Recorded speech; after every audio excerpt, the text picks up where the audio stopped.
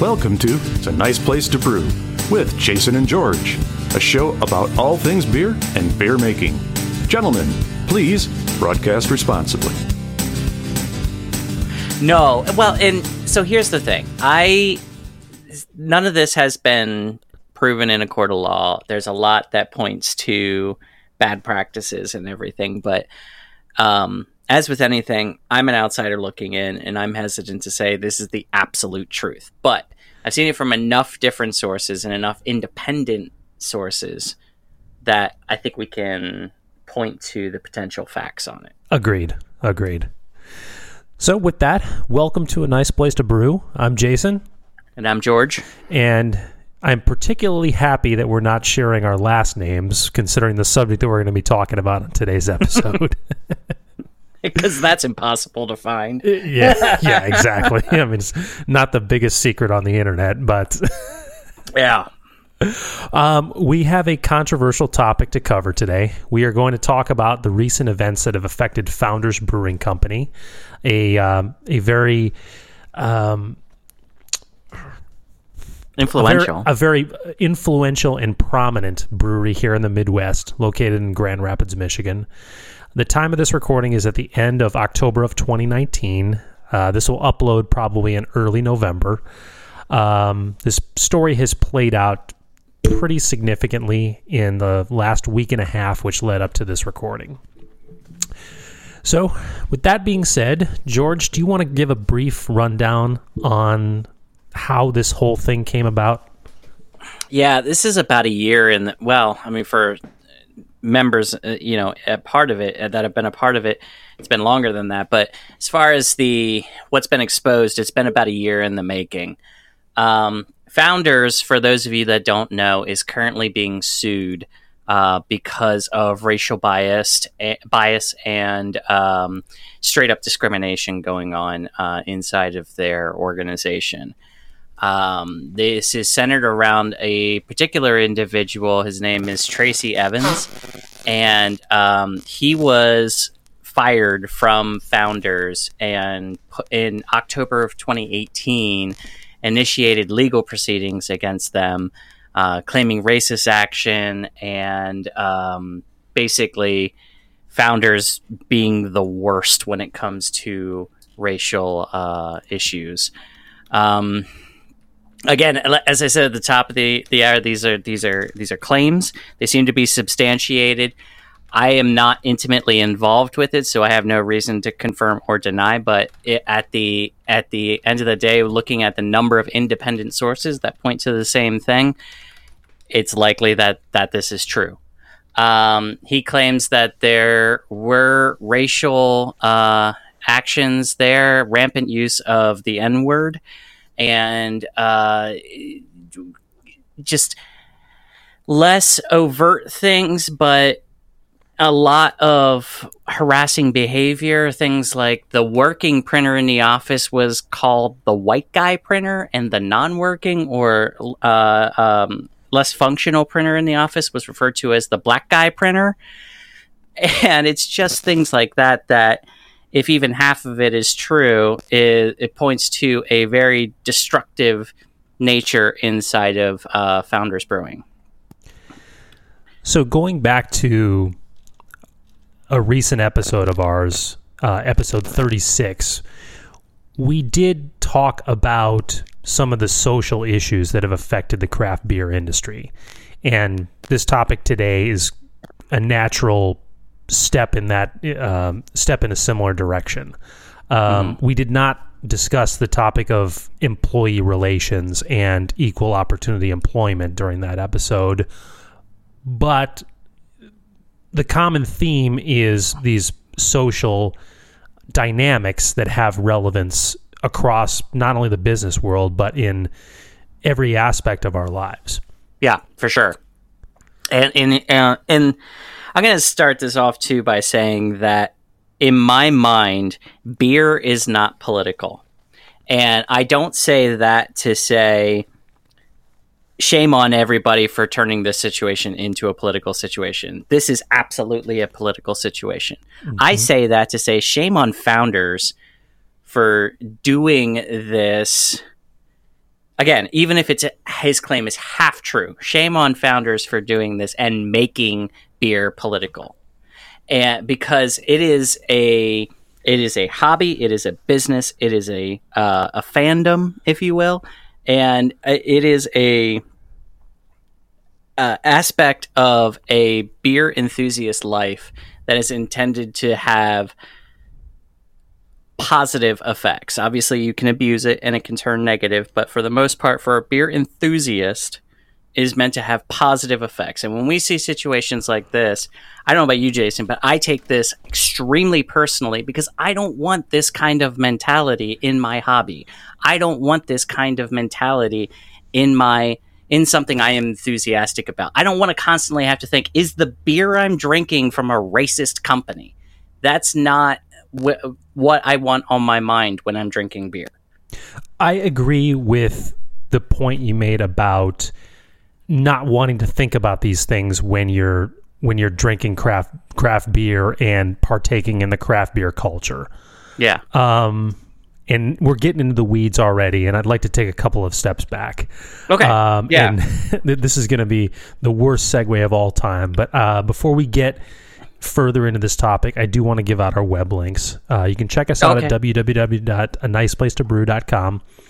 We have a Twitter page, an Instagram page, and Facebook page. Check us out at either A Nice Place to Brew or at Nice Place to Brew. We have pictures, we have tweets, we have a social media page, we have a website which George put a lot of work into and designed. Check us out, make contact.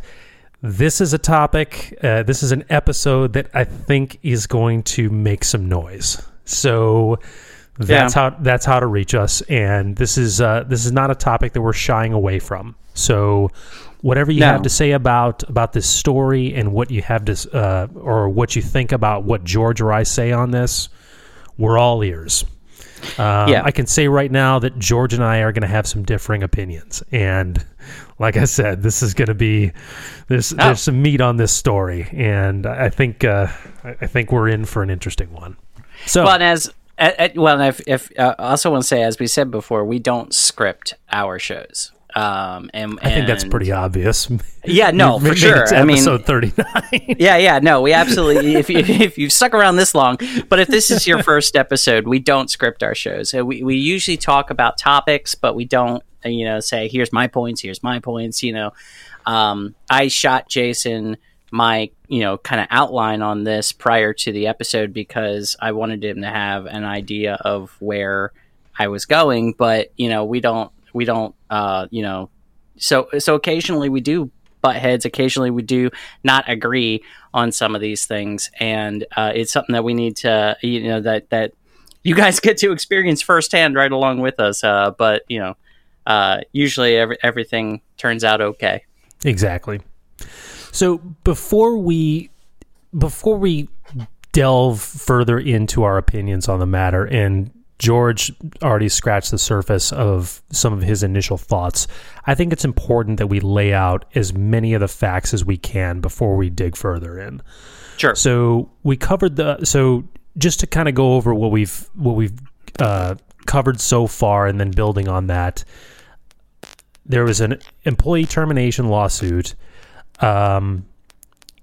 which just came to light, or at least in the mainstream media, over the last week and a half. The date of the initial press release was Monday, October 21st. That's when this hit the headlines. It's important to mention at this point, that is not when the lawsuit happened. This story has been going on for a year already. That's when the initial lawsuit was filed. And I think that's important for everybody to kind of digest as we talk about this. This is not something that just came to the surface. This was a non-story for a year until one thing happened a week and a half ago. What changed is there was a transcript of a deposition that was released to the media. And that's what started this whole social media and mass media firestorm that Founders has found themselves in. Agreed. Yeah, and it has been, and I was shocked when I found out that this had been going on since October of 2019 and really hadn't made any kind of a splash. Sorry. Oh, sorry, did I say 19? Yeah. October 2018, and which sounds way more impressive, and is and it, that this had just recently come to the fore as a topic, but. Man, the reason why is a bit impressive. Yeah. So, do we want to go into that? Well, here's some more facts. So, Okay. As I mentioned, the story initially came out on Monday, October 21st, with the transcript. So that's the starting point. Founders did not issue a public response until Friday, October 25th. So they went effectively an entire work week with this entire story on the front page of the craft beer world. And for that entire week, founders stayed silent. That's an important point, and we're gonna continue going back to that. That's very relevant. In founders' response, what they did was a couple of things. Number one, they canceled a scheduled CBS beer release at their Detroit tap room. Founders has two different tap rooms, one of them in Detroit and then at their main location in Grand Rapids. The Detroit location is a secondary location. Secondly, that same Detroit location is closed indefinitely, and founders made that decision in line with the story being released. Mm-hmm. They are keeping all of their employees on full pay during this closure, which is a pretty clear indication that the company intends to reopen fairly quickly. You certainly wouldn't take that course of action if you plan this site to be closed long term. You would quickly run out of money, end up closing up shop because you have no more money. So that's at least my interpretation of that. Whether or not how you feel about that course of action they took. Okay, before I say that, I guess the last point is, and George, you can probably color this in better than I did. Mm-hmm. They did release a statement, which may or may not have stirred the pot a little bit more. Do you want to cover what their words were? Exactly, because the statement is directly related to what happened during the deposition. So depositions don't receive a full transcript that release to the public like court proceedings typically do. Depositions are a little bit more informal, and so what was released to the public via the transcript was released by Evan's legal team. Once again, he was the team member that was fired, and it was it's a little bit they should they have done that? Yeah, legally questionable a little bit, but. Yeah. What happened during the deposition is what kind of kicked all of this off. So he filed the lawsuit citing racial issues and claiming that he was fired for under false pretenses and racially motivated issues, and that's why he filed the lawsuit. Founders claimed he was fired because he failed to complete a project, but he said there was he documented a history of having to work harder than his white counterparts in the company, and so he's saying that regardless of that project, it still is not right that he was fired from his position. So during the deposition, his legal team was speaking towards the racial issues with founders, with their manager. His name's Dominic Ryan, and talking about Evans, and at one point alluded to the fact that Evans was a black man. And Dominic said that he did not know that Evans was a black man, even though he was friends with him prior to his employment, had seen him multiple times and things like that. And this took the legal counsel back a bit, and he was surprised by that response. And so eventually, through a line of questioning, came up and said, hey, what about Barack Obama, Michael Jordan, or Kwame Kilpatrick, who is the mayor of Detroit, also a black man. And under oath, Dominic Ryan said he could not confirm that any of those people were black because he had never met them. And this got released to the public, and a lot of people were like, really? That was your response? You couldn't, you don't know that these people are black guys, or as some people call it, people of color, and were, also taken aback, and in true social media fashion, kind of were like, all right, well, I guess that's the end of Founders, and kind of blew the situation up.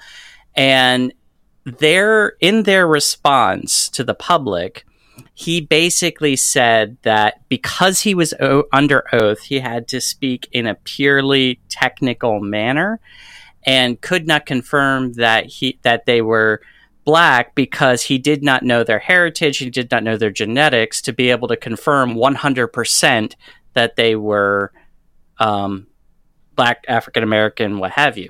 And that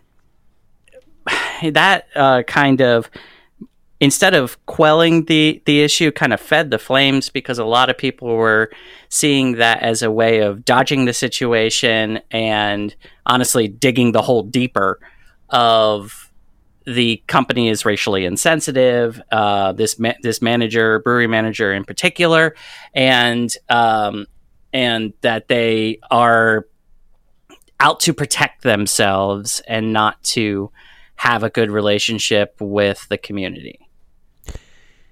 I believe that fact has drawn the most emotional of responses from Absolutely. The overall public, for obvious reasons.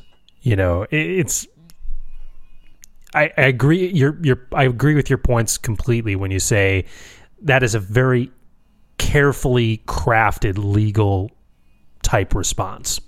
Absolutely. Where you get asked a question that relates to a series of facts that many times on a legal basis you can fall back and say, I don't know all those facts, so I can't speak to them.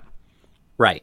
And that's not being it can't be framed as a lie from a legal perspective. Well, there's no perjury involved per se. That's the word I was looking for. Thank you. Yeah, that's not a perjury statement. And from a purely legal perspective, is it a smart move? Maybe. Mm-hmm. But from a public relations, from a community relations, from a public perception point of view, not at all. No, exactly. On the topic of public relations, that has a relevant point in this story as well. Mm-hmm. Founders had on staff a person who had the job title of Diversity and Inclusion Director, mm-hmm. named Gracie Harkema. So a little bit of background on Gracie. I'm sorry, I misspoke. Gracie Harkema. Gracie Harkema joined Founders in January of 2019. So looking back at the timetable, the employment lawsuit started in October of 2018. Gracie Harkema joined Founders in January of 2019. Mm-hmm. And Founders later went on record to say that this employment lawsuit had accelerated their plans to bring somebody on to fulfill this type of role. Now, as many people know, the craft beer industry in the past has come under scrutiny for a lack of diversity. And there's a lot to be said about that, about where the craft industry has gone wrong and where it's just simply the nature of the industry itself. There's a lot to be said about that.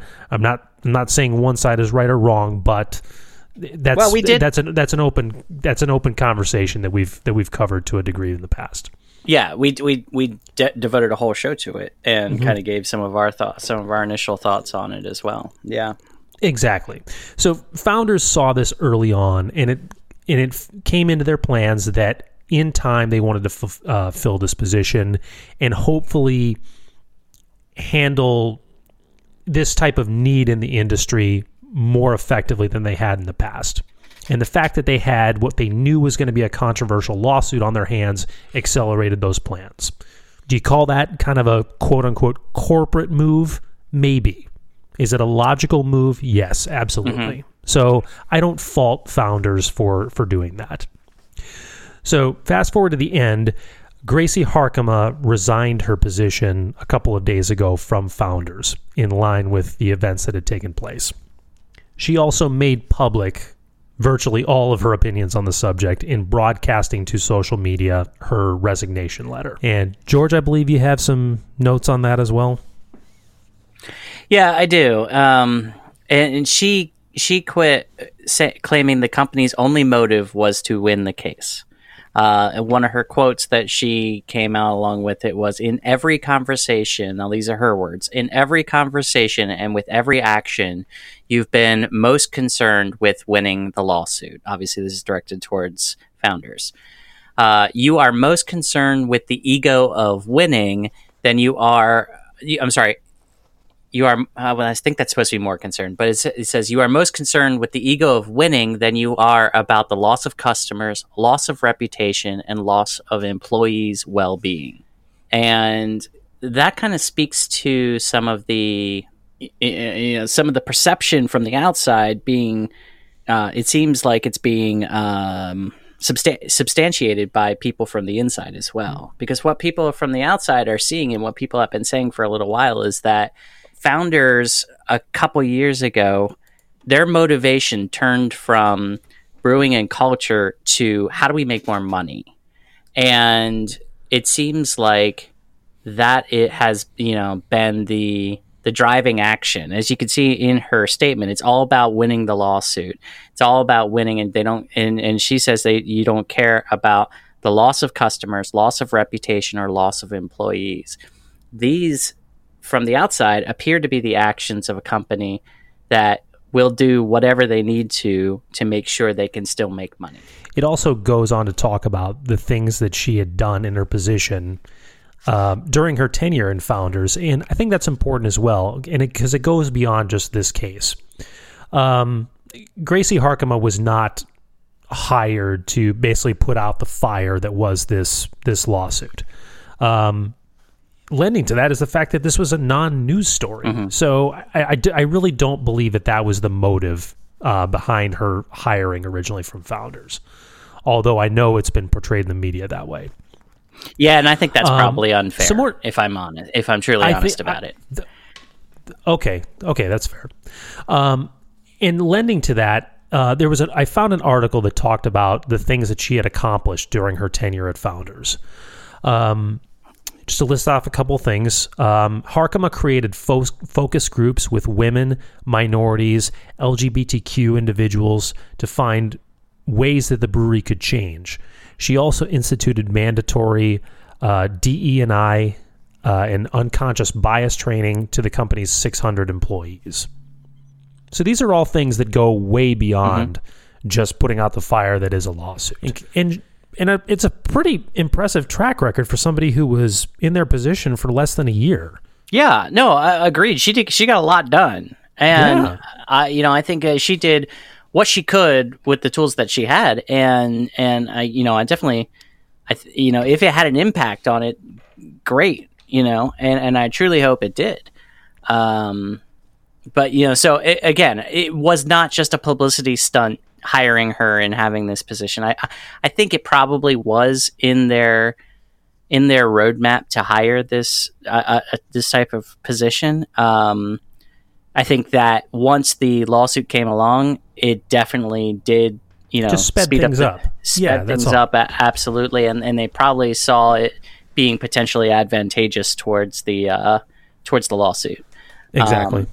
So I think that's maybe part of the motivation there, but it's not a bad thing to have. It goes back to what we had talked about before: is get those other opinions in there, get those other voices in there to figure out, is there things that can be done to open yourselves up to new markets, to bring other people into the door and understand your company, your product, and everything like that. That's it's never a bad thing to do. And so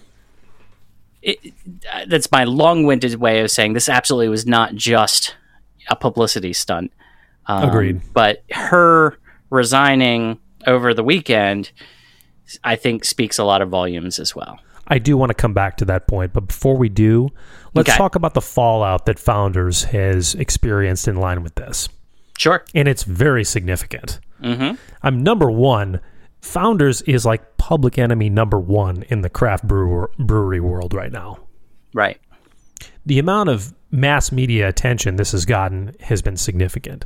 The amount of social media attention that this has received is even more. There's also interruptions to their distribution after this story has broken. There's been multiple bars and other serving places throughout the Midwest that have come out and said, once we run out of our current batch of Founders, we will not be reordering. So Founders has already taken a hit on their financials because this whole thing came about. There was actually one that, in line with that, decided to accelerate that. They were going to give away their Founders beer and then not order there you anymore. go. Yeah. So they did not charge their customers for it. They didn't feel right making money from that product, is what they said. In addition, the CBS release was canceled, and that's a bigger deal than people think. I mean, CBS is a beer that has a cult following, and it's a beer that's not released every year. Many trademark barrel-aged beers are released on an annual basis, Bourbon County being one of them. CBS has been known to skip one or even a couple of different years and not be released. Founders has already talked about that CBS will not be released in the foreseeable future beyond this winter season. Jason, do you want to give extend the abbreviation there for people that aren't from the Midwest? Oh, thank you for pointing that out. No. Canadian Breakfast Stout. There you go. Yeah. So Breakfast Stout is one of Founders' mass-marketed products. They do specific barrel-aged versions, one of which is Canadian Breakfast Stout, which is made with maple syrup and aged in a bourbon barrel. The other variant of that is called KBS, Kentucky Bourbon Stout.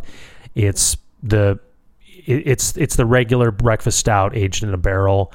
Both of them are iconic barrel-aged beers made here in the Midwest. They're very sought after, and for good reason. I gotta tell you, KBS was early on.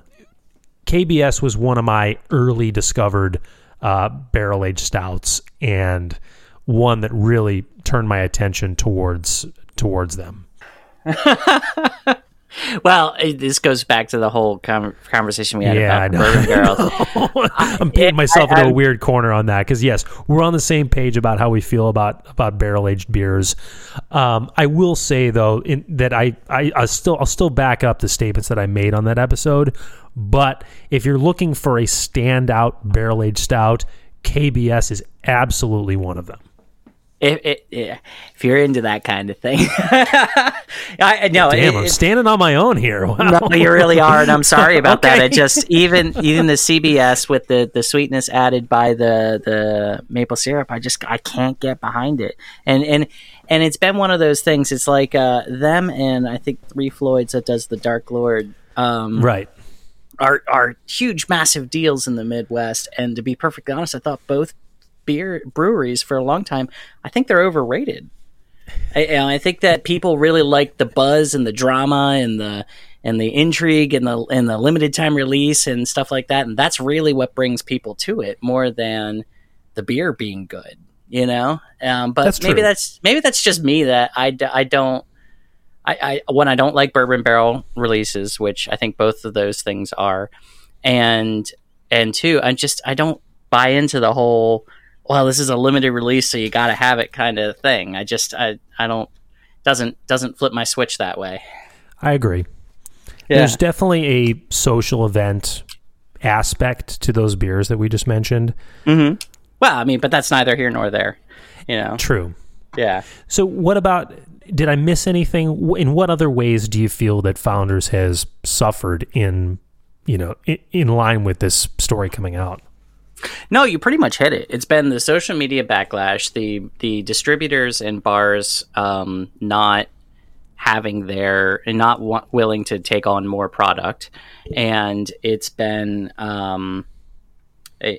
social media distributors, and I think they had to pull out of a rather large Detroit beer festival over some racial tensions this year as well. Right. And I think that, basically it's been one of those things that, and I saw one person say, and I think this is very true, this has been a wake-up call for the craft beer industry, because this is one of the largest craft breweries in the country. And unless you're talking about the huge top dogs, but, of the standard craft beer companies. And he said, I don't think that Founders is going to go out of business, which I think is true. I think they're going to survive this. But it's a stark reminder to the craft beer industry that as of this year, no brewery is indispensable. It's not a situation where they're essentially the craft beer version of Too Big to Fail. There's so many options out there and so many good craft breweries out there now that if one steps too far wrong or slips in quality or does anything like that there's other options people will go to. That's absolutely true. One thing that we shouldn't forget about, too, is Founders Brewing has a parent company. And just in August of this year, they sold a majority stake of the company to a company in Spain, Mahu San Miguel Group. Oh, yeah, they're holding a 90% share in Founders. Now, certainly the perceived value of Founders has taken a major hit in line with this story coming out. I wonder to what degree, or I shouldn't say to what degree, because Mahu San Miguel certainly knew about this lawsuit prior to acquiring Founders. If they didn't, they're M&A I wonder guy. if they just didn't think all this dirt would come out in the way that it did. Because certainly this is looking like the worst investment of all time now. Agreed. And I think up until recently with this deposition, which I'm surprised took this long to actually happen. But until recently with this deposition, it's one of those things that, it's going to be a bump in the road, but people are going to get over it. Only a niche few are going to know about it unless they lose the lawsuit and really have an issue that way. Until that deposition happened where the guy basically went to the old I'm colorblind tropes that a lot of people see as essentially racist at this point, that it blew up. So at the time when they purchased them, I don't think it really was that bad of a decision. Now, are they smacking their heads now? Probably. But, at the time, I don't think it was that bad of a decision. So I think we've laid the facts out pretty extensively here. Mm-hmm. Am I wrong? Did we miss anything? Well, the only thing that was missed was one thing that people have pointed out in Founders past is they had an incident, I believe it was back in 2017, maybe early 2018, where a candidate named Bill Shute was up for election in Grand Rapids. And the Grand Rapids Chamber of Commerce was supporting him. And Bill is a openly homophobic person, and that was basically part of his platform. Do you know offhand in what ways that came out about him being openly homophobic? I did read about that, but I don't remember it off the top of my head, I'm afraid. Okay. Let's see. He's a gubernatorial candidate who was a noted homophobe. And no, I'm sorry, I don't have that. But it's kind of a well-known thing in the Grand Rapids area, apparently. Okay. And so in a tweet, they said, "We stand with the LGBT community and ask the Grand Rapids Chamber to reverse their decision in supporting him." Later on, they got pushback of people saying they were going to boycott them if they, pulled out, if they didn't back the Grand Rapids Chamber of Commerce and this candidate. And so they came back later and said that the tweet was done by a rogue employee and announced via Twitter that beer is nonpartisan. We love our employees' passion for equality in beer. It reflects in what we strive for as a company. We're into beer, not political endorsements. We will remain in the Grand Rapids Chamber and support equality in our business and community. So basically, they took a stand and said, we're going to pull out of the chamber because you're supporting this candidate. And then the way they tried to back out of that was they basically said, look, we're going to stay out of this. We're going to stay in the Chamber of Commerce, but we're going to go a different direction inside of our company. And it's another one of those things that kind of is a double-edged sword because on one hand, it kind of goes back to what I said, beer should be non-political. But when you take a stand like that, though, reversing that reads as you're taking a stand in the opposite direction, which is how a lot of people took that. Does that make sense? It does. I'm still kind of digesting that. I don't disagree with that statement that they closed out with. I don't either.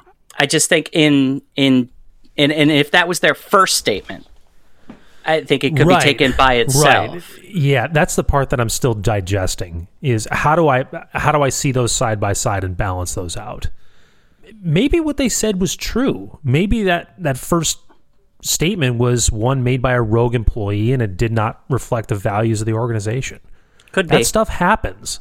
You know, I it's get rare, that companies but sometimes backtrack on that kind of stuff and fall back on statements that may or may not have substance in times like that. Is it always true? Certainly not. Is it always not true? I don't think that's quite a fair statement to make. No, I agree. I don't know what else to say about that. I'm with you. And like I said, at the top of it, it's, I'm not inside of Founders. I'm not directly connected to it. I don't know their social media people. I don't know if that whole statement is true. And it was some employee that went rogue and said, and made a statement that they were not authorized to make. So, I'm just pointing this out as a fact that happened back prior to this lawsuit that kind of begins to kind of paint a bit of a picture, especially in light of the lawsuit itself, that is a little bit of a, I don't want to say damning, but not great image for Founders. True. Does that make sense? It does, yeah. Yeah. But other than that, I mean, that's basically it. You have a guy that that brought a lawsuit for wrongful termination based on racial bias and prejudice, and then you have, almost a year later, a deposition where the brewing manager at Founders made some crazy statements. And kind of blew this up into the mainstream. And then you have, over the weekend, their diversity and inclusion manager putting in her resignation, saying that the culture around this has been, how do we win this case? With little regard to how do we make the situation better? So it does kind of paint a picture of, how do we get past this? How do we, get people to forget about this so we can go on and have our business, and I'm not saying that, and I don't want to. Do you see where I'm going with this? Can you help me out with some of the phrasing? Because I'm not quite there. I think we're kind of paving the road towards kind of getting into the meat here and into kind of our thoughts on this. So absolutely. Just fire away. I mean, I think we've framed this perfectly. With all the facts we've laid out since we started rolling. So, and I think what we've said so far, I mean, it has been both accurate, non-biased, and I mean, fact is that you and I are very close to the craft brewing world and home brewers as well. So yeah, I think let me wear my heart on my sleeve for a second. Sure. I have some bias in this, in that I, one, don't want beer to be political. So I want craft beer companies to act right towards their employees and towards their community, so people can focus on, are you making a good product, and do you have a welcoming atmosphere inside of your company? As far as I'm concerned, that's the two most important things. That is your objectives as a beer company. Make good stuff, make people want to be there. And the other part of it too is I am a I'm a white guy in the rural part of Virginia, and I'll tell you right now, I take if like I said, if half of what this is true, I do not agree with anything that Founders has done, and I think it's reprehensible behavior. So I will wear that on my sleeve, that this it like I said, if half of what Tracy's allegation is true, Founders, you done fucked up. And I think what could have been a situation that they could have been honest about, they could have, bared their, fallen on their sword and bared their soul to people and said, this is what happened. We're learning from it. We're getting better. Help us to do that, kind of thing. And instead, the reaction that they have with their recent press release, with their past actions, and, based on the testimony of Gracie Harkema, seems to be the opposite, that they're just taking that corporate mentality of, how do we make this go away with as least effort as possible, and how do we not admit wrong in this at all? And as a craft beer enthusiast, I find that let me ask you a question. I find that distasteful for a company to take that aspect, and that might be where we differ. Okay, all right. So my question is this: do you agree with the concept of leading with your worst foot forward when it comes to public relations? Do you mean to? Yes. No, absolutely, I do. Yeah, you do. Okay. Oh, absolutely. Right. Yeah. And leading with your worst foot forward is basically, when you have an issue like this, you air your laundry and you say, this is what happened. Here's the worst thing that we have to offer. You can't find worse than this, and we want to get better. And it allows you to hit that rock bottom and go up.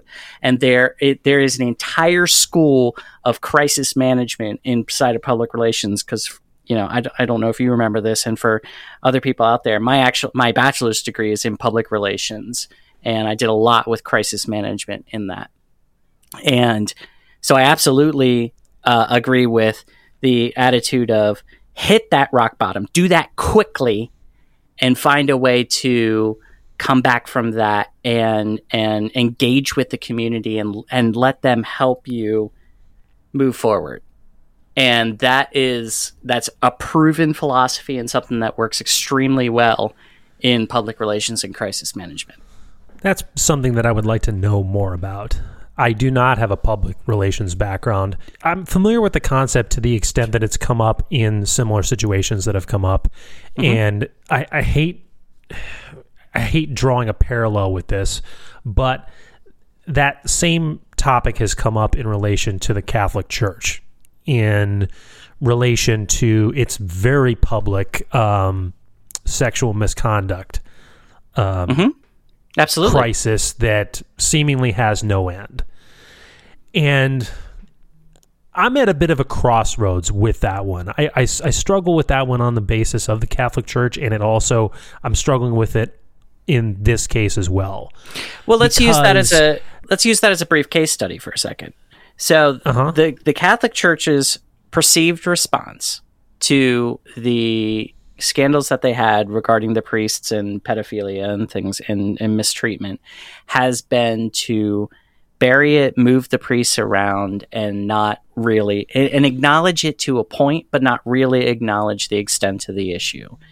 And so what that's done is that has fostered a sense of distrust in the community towards the Catholic Church, and has painted them in a negative light of they're not telling us everything. So if they're not telling us everything, there's something darker going on.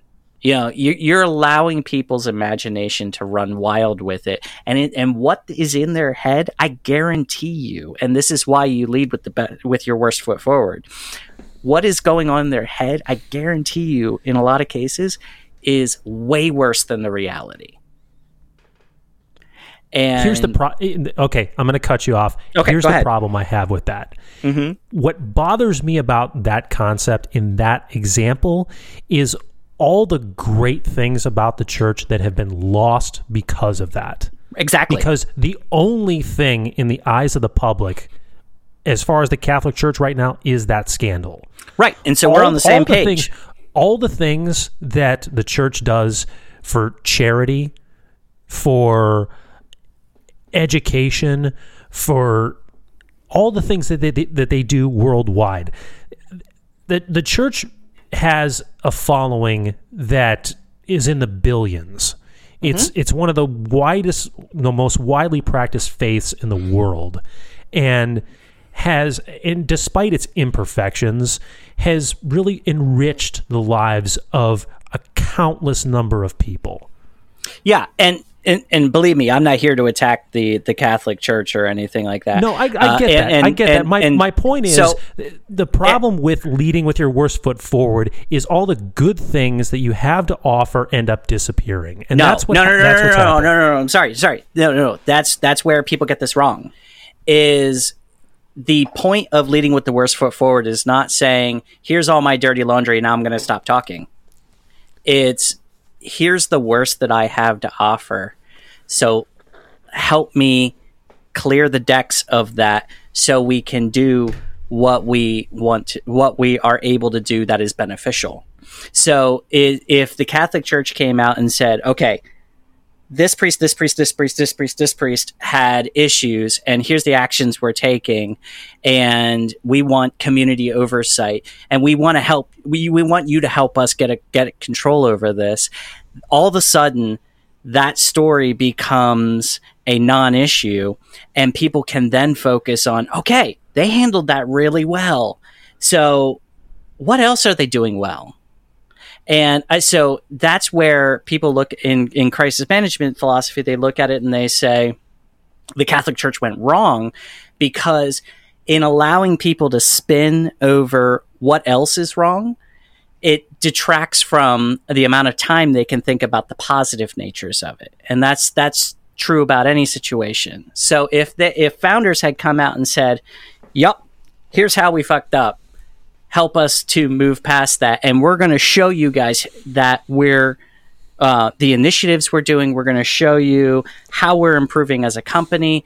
We're going to be an open book for you guys. Come in and talk to our employees. Come in and we're going to give you guys reports on what we're doing and things like that. All of a sudden, it changes the story from Founders is a racist company to Founders was a racist company, and here's how they're looking to get better. And so it's not that, leading with do you see what I'm saying there? That leading with your worst foot forward is not a single statement. It's a progression. You're presenting a very convincing argument, and you're pushing me. You're pushing me more in the direction of where you're going on this. So no, you've said that extremely well. Well, thank you. But so again, this is not my wheelhouse, public relations, and you actually have a much richer background on this than I knew about. Yeah, no, I'm not sure if we ever talked about that before, but yes, I spent a lot of time doing that. Communications degrees are not worthless.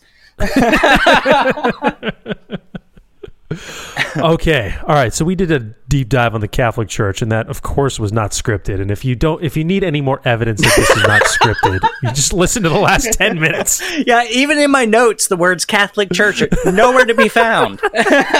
No. Oh man. Okay. But All no, right. but that's why I take this stuff so personally, not only because I think it's reprehensible behavior, but also knowing how they could have done it so much better. Their response to it has been atrocious. And so it offends me on a personal, on an on an academic level, and honestly, even though I'm not right now in a professional brewer, it kind of offends me on a semi-professional level, because I am in this industry as well, and I am a home brewer. I am a commentator, as you guys are experiencing right now, and in the future, in one path in my life, I hope to be a professional brewer at some point. And this is, I want this industry to remain as nonpartisan and as open and accepting of everybody as it can be. So if and when I engage with it in the future on a professional level, it's there, it's open, and we can have a clear footing for that. I think the only remaining question is, how do you get there? I don't think anybody out there would disagree with the idea of greater diversity. It's a good thing on every level, and it's virtually impossible to contradict that. So it kind of goes back to our earlier conversation, and honestly, what they did in hiring the diversity and inclusion director at their size is a great idea, because they were a company that grew up from a small brewery and with a couple of guys from a particular background at the helm of it. So having somebody hired specifically to investigate other backgrounds, other points of view, is a great idea. Oh, absolutely. Now, I don't think every brewery of every size can do that. I mean, that's not a cheap position to hire, or because not only do you have the person, but you have the cost of all those focus groups and everything like that. That's a significant investment, but at some point, I think it's a good one to have. Yeah, especially in an industry that's had its own diversity problems, like we've been talking about. Mm-hmm. So you had said. Sorry, go ahead. No, I was going to say, you had said that you wanted to circle back to Gracie. Was it about the crisis management thing, or was there something else that you wanted to?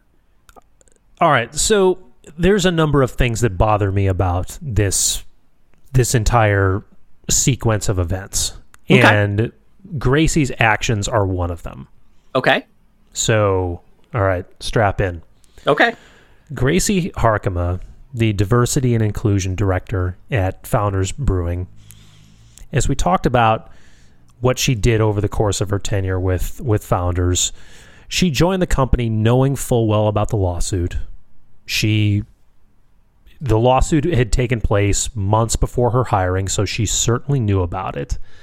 She, I'm sure, had maybe not a role, but at least certainly some influence on how the company had responded.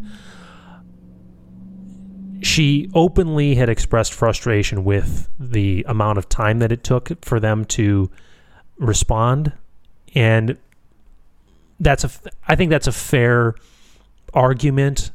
I don't know who out there is writing the rules of what appropriate timetables truly should be. Mm-hmm. If anyone out there thinks that they have that, I'm all ears. But I think you may be putting a little bit of an unreasonable standard on people/companies in that example. Just my opinion. Who, me? No, I'm saying anybody. Oh, okay. I'm just saying in general. You say 5 days isn't enough. Well, who out there says it needs to be within one business day? It has to be within 2 days. It has to be within a month. Who out there is just putting this standard out there? So and expecting that everyone abides by it. No, hang on, because you're absolutely right. There is no fixed standard of response and things. I mean, if you have a good response, quicker is always better. That's what they teach, and that's absolutely true. Right. But where are you getting this 5 days thing? Is that something she said? Yes. Well, I mean, because the story was released to the media on Monday the 25th. Founder's response came out on Friday. No, I'm sorry. I screwed up those dates. The story came out on Monday the 21st. Founder's response came out on October 25th. And you saw, so she was saying, I think, honestly, from the other things I read about her, that was kind of the straw that broke, and I think that's where that came from. But you're absolutely right. There is no fixed statement of how quickly you should respond, especially in a social media driven news cycle. Though, faster is better. Right. No, exactly. Yeah. And that lends to what I'm about to say about, I want to talk about the concept of making your own standards and set of beliefs everybody else's. Okay. And I'm relating that in this example because that also fed to influence Gracie's decision to publish her resignation letter on social media. An act that I think is disgusting. Yeah, let that simmer for a second. Let that simmer, and I see, but and a lot of people are going to disagree with that. But I honestly see where you're coming from with that. Parting ways with a company is by nature a personal and professional thing, and is not something that necessarily should be broadcast. And I understand where you're coming from on that. Yeah. Going down dangerous roads here. No, I get that.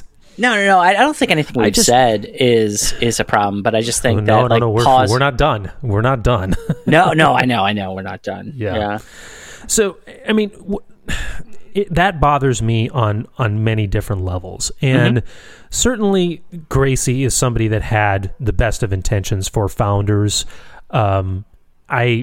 It's certainly clear from the way that she talks that she has a very, very established moral compass, and I think many of those moral leanings were very evident in the words that she used when she wrote her resignation letter. Mm-hmm. But I don't feel that releasing that letter was an act to help the.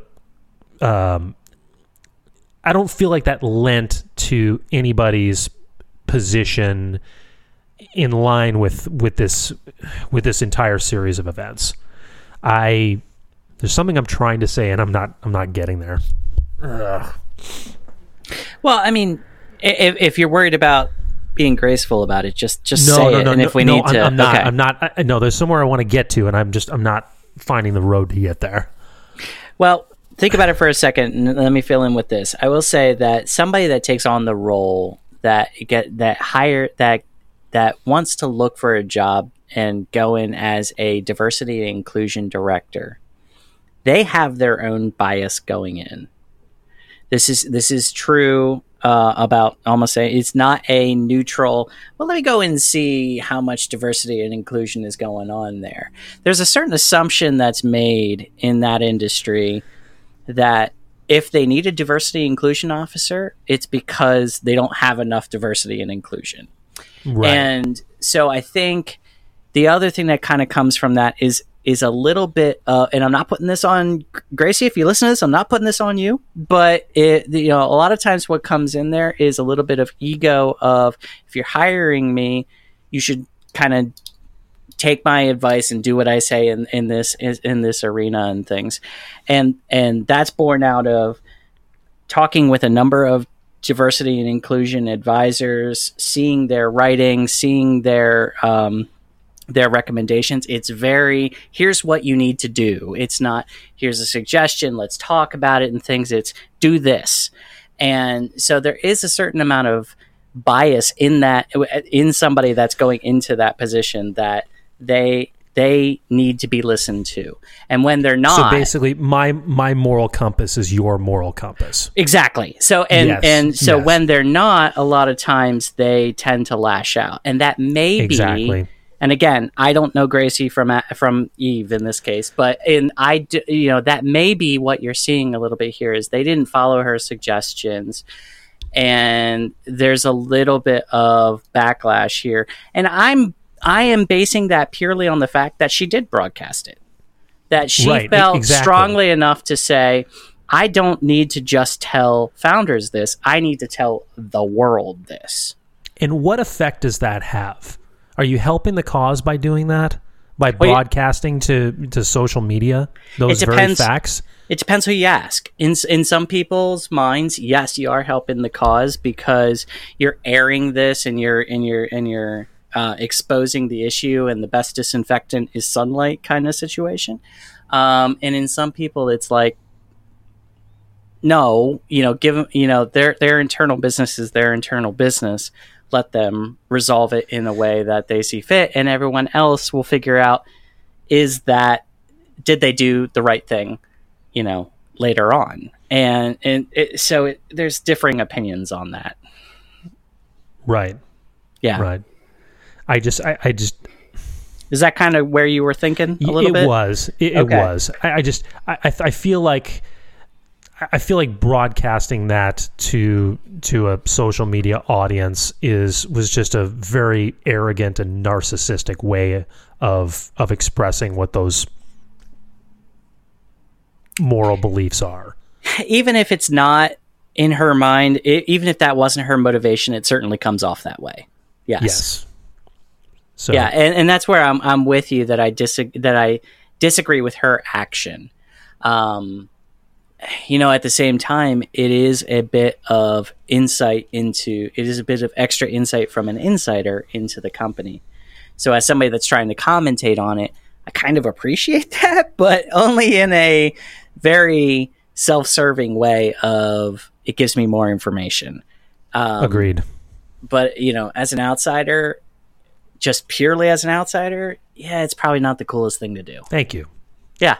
Yeah, you helped me get to where I wanted to go. Okay, no problem. You really did. Yeah. Let's go into a different area. This was one of my notes, and I don't want to leave this episode without talking about this.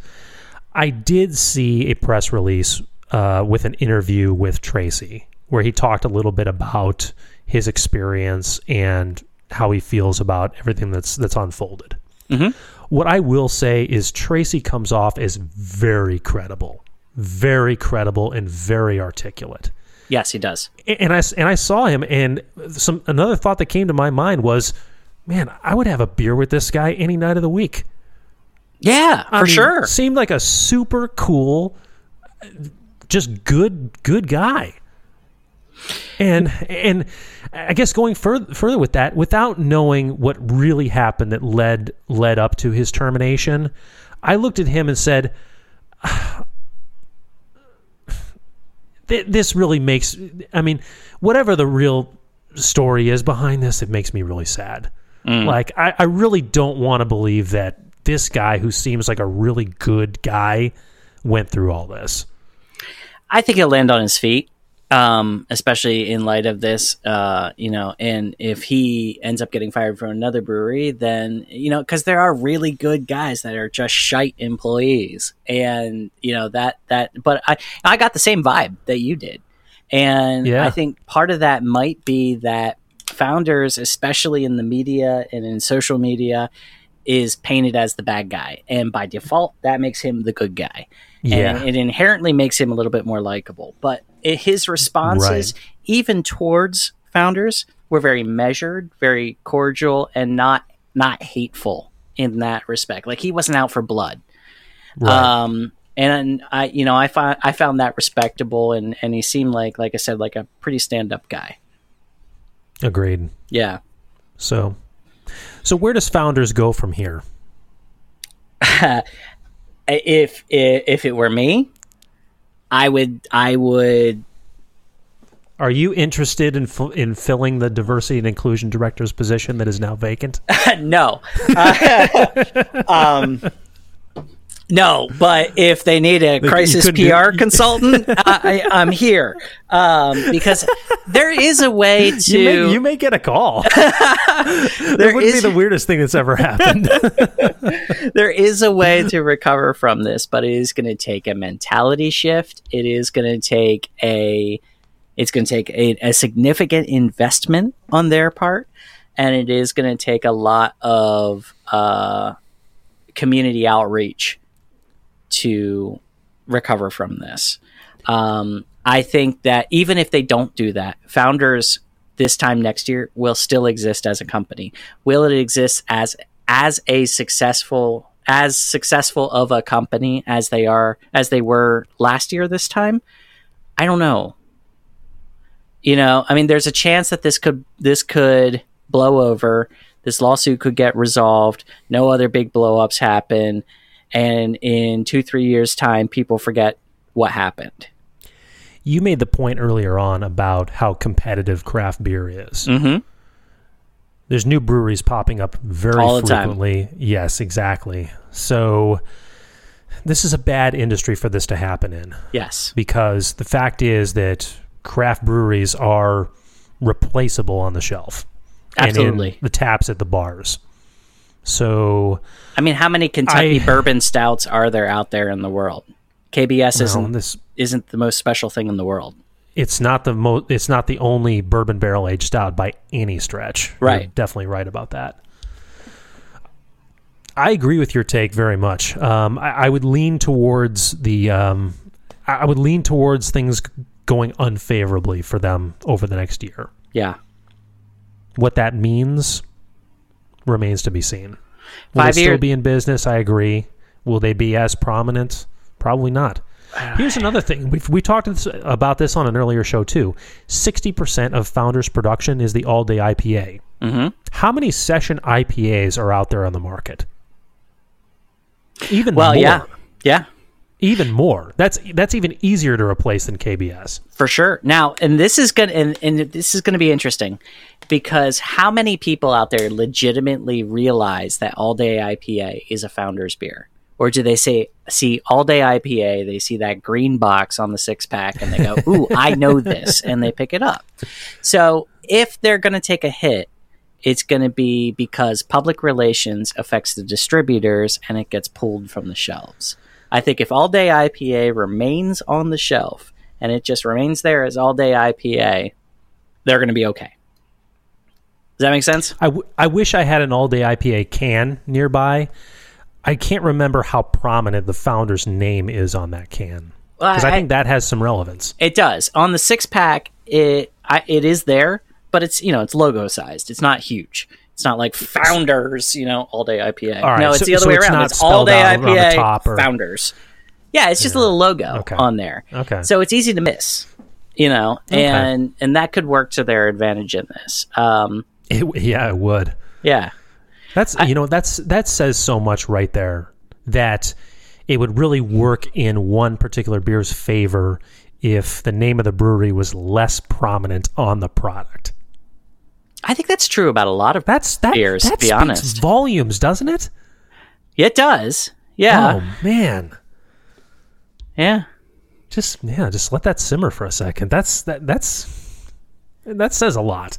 That's the power of marketing and how you're going to... Like, Sam Adams has heavily marketed the Sam Adams name. Like, Boston Lager, especially if you're in the New England area, you say, "I want a Boston Lager," or something like that. You don't even bother with the Sam Adams. In fact, most places, you don't even bother with the Boston part. You just say, "I want a lager," and that's what you get. It's the same with Pennsylvania. I've never been to Boston before, but that's pretty impressive. Same with Pennsylvania. You say, if you just say to a bartender, "I want a beer," chances are good you're going to get a Yingling.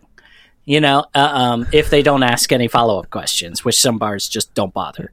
And so there are breweries that have chosen to really emphasize their brand And then there's some breweries that have really chosen to emphasize their beers. And that has upsides and downsides. Founders has chosen with the all-day IPA to say this is all-day IPA and really push that heavily. And so what that's resulted in is 60% of their stuff is, tied up in all-day IPA. And I would guess if you did a poll of 100 all-day IPA drinkers and you said, who made this beer? And you didn't, let them see the packaging at all. And just right off the top of your head, you gave them 10 seconds to respond. I would say maybe 40% of them would immediately say Founders. Interesting. I might be wrong about that. Yeah. Maybe they did a focus group on that. I don't know. But that's my thought on that. I guess my parting thought on that point is it's not the only session IPA out there by any means. No. Is it a recognizable can? Yes, it is. But can another can come in and replace it? To me, I think it'd be pretty simple. Yeah. For sure. What else? I don't know. I mean, I think we've hit this pretty well. I think we have too. I mean, at the end of the day, I think Founders could have, in my final thoughts on this, Founders could have handled this situation a hell of a lot better than they did.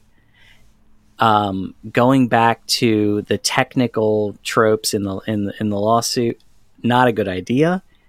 And it's even, like I said, even if half of it is true, they have work to do on a cultural level inside of that company, and they should broadcast that. They should ask for help, and they should engage with the community to improve their company. I think that is something that would be extremely beneficial for them to do.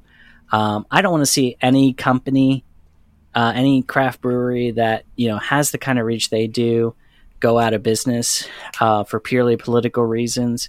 And I think, I would hope, I'm going to change that statement. I'm going to say I hope that the company, especially at a managerial level, at their core, is open and accepting to people and really wants to engage with the community. And if that's true, then guys, show it and be open with that and be that company that people want to be a part of and want to engage with. And there's ways to do that. Just take care of each other. Everyone out there, be excellent to each other. We're all in this together, enjoying craft beer. Let's welcome everybody with open arms. Yeah. Regardless of what your background is, what your anything is, everyone is welcome. That should be everybody's mentality, So, back in good old 1989, when Bill S. Preston Esquire and Ted Theodore Logan said it best when they said, "Be excellent to each other."